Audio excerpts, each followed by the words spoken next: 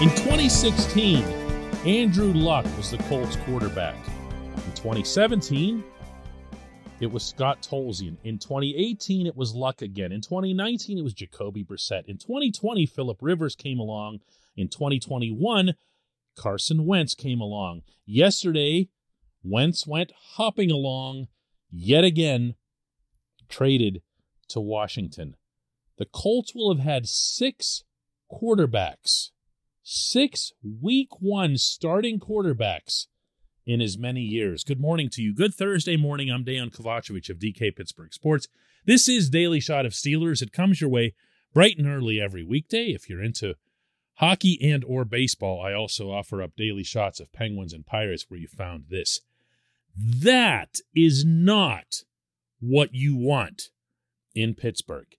You want the Steelers to find themselves a quarterback that they can build around. An offense that is founded on that quarterback's strengths that they can build around. A roster, a lineup, a draft class that you can build around based in part on the quarterback that you have. What you can't do, what you definitely don't want to do, is to change quarterbacks like changing diapers the way they're doing it in Indianapolis. And this is more than any other reason why I'm opposed to bringing in some outsider into the mix, meaning some free agent, whoever, whatever, or worse, reaching in this coming draft class and moving up and getting a quarterback that probably won't be that guy. This can be difficult to accept, but the Steelers adding a franchise quarterback is not wholly in their control. We'd like to think that it is. We'd like to think that if they really, really, really wanted somebody, they'd go and get them and they'd staple Mason Rudolph's rear end to the bench and that'd be that. And we would just move right on. It would just be seamless from one franchise quarterback to the next. Just like what happened in Green Bay, just like what happened years before that in San Francisco. No one would ever see the difference. Montana to Young, Favre to Rodgers. Boom, just like that. Well, guess what? It doesn't work like that. Hardly ever. Those are the extraordinary exceptions. And this football team and this team's management needs to deal in reality. And the reality is, if they get through a full year, a competitive year, with Rudolph as their quarterback, and build up the rest of the team by pursuing assets that are attainable, that do exist, and can be drafted, then that makes so much more sense. So much more. This portion of Daily Shot of Steelers is brought to you by Point Park University. Choose from nearly 100 career-focused programs leading to bachelor's, master's, and doctoral degrees. Choose when and how you'd prefer to do that studying, whether it's at Point Park's gorgeous downtown Pittsburgh campus, whether it's online, maybe a flexible hybrid format would work best for you. Find out more about all of this at pointpark.edu. You want to know what I wonder?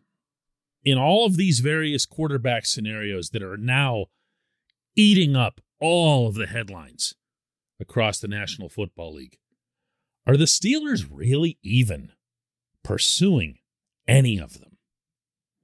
For every time you've heard the Steelers mentioned in association with a quarterback, have you ever heard it corroborated by a second media outlet? Have you? Think about it. I haven't. I'm kind of paying close attention to it. A former NFL quarterback who serves as an analyst, and will not have his name mentioned here because of the ridiculousness of this report, suggested not only that the Steelers, this was yesterday, not only that the Steelers were after Deshaun Watson, but they're going to have him signed by tomorrow. I kid you not.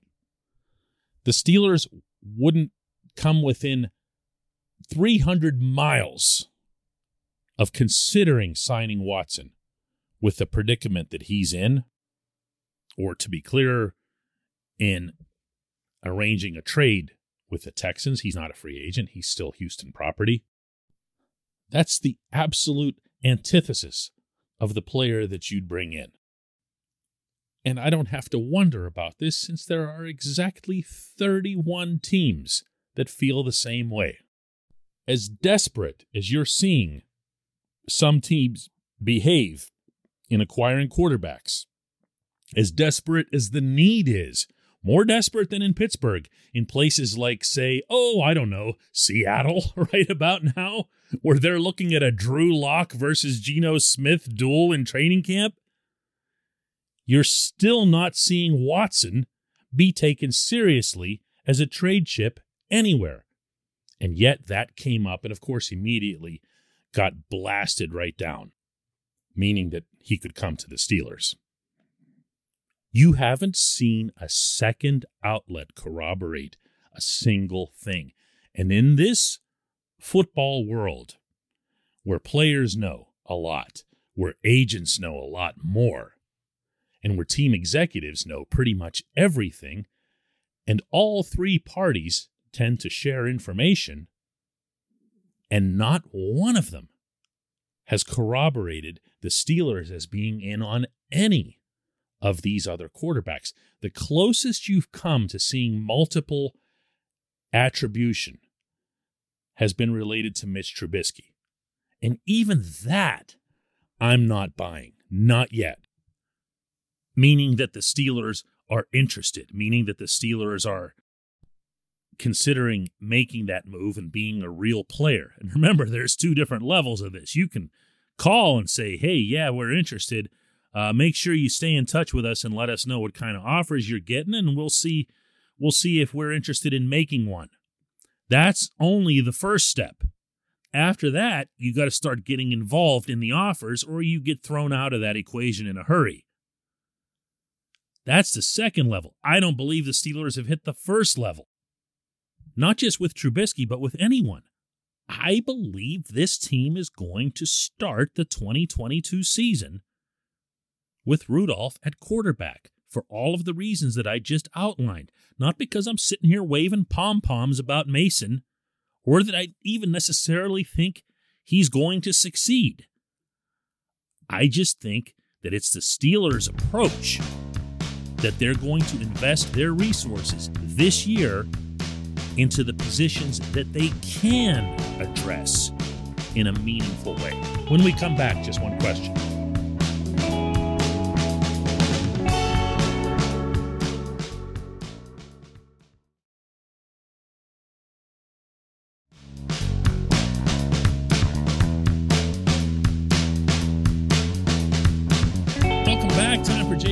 Today's comes from Rich, who asks, why is Marcus Mariota not considered the get over Mitch Trubisky?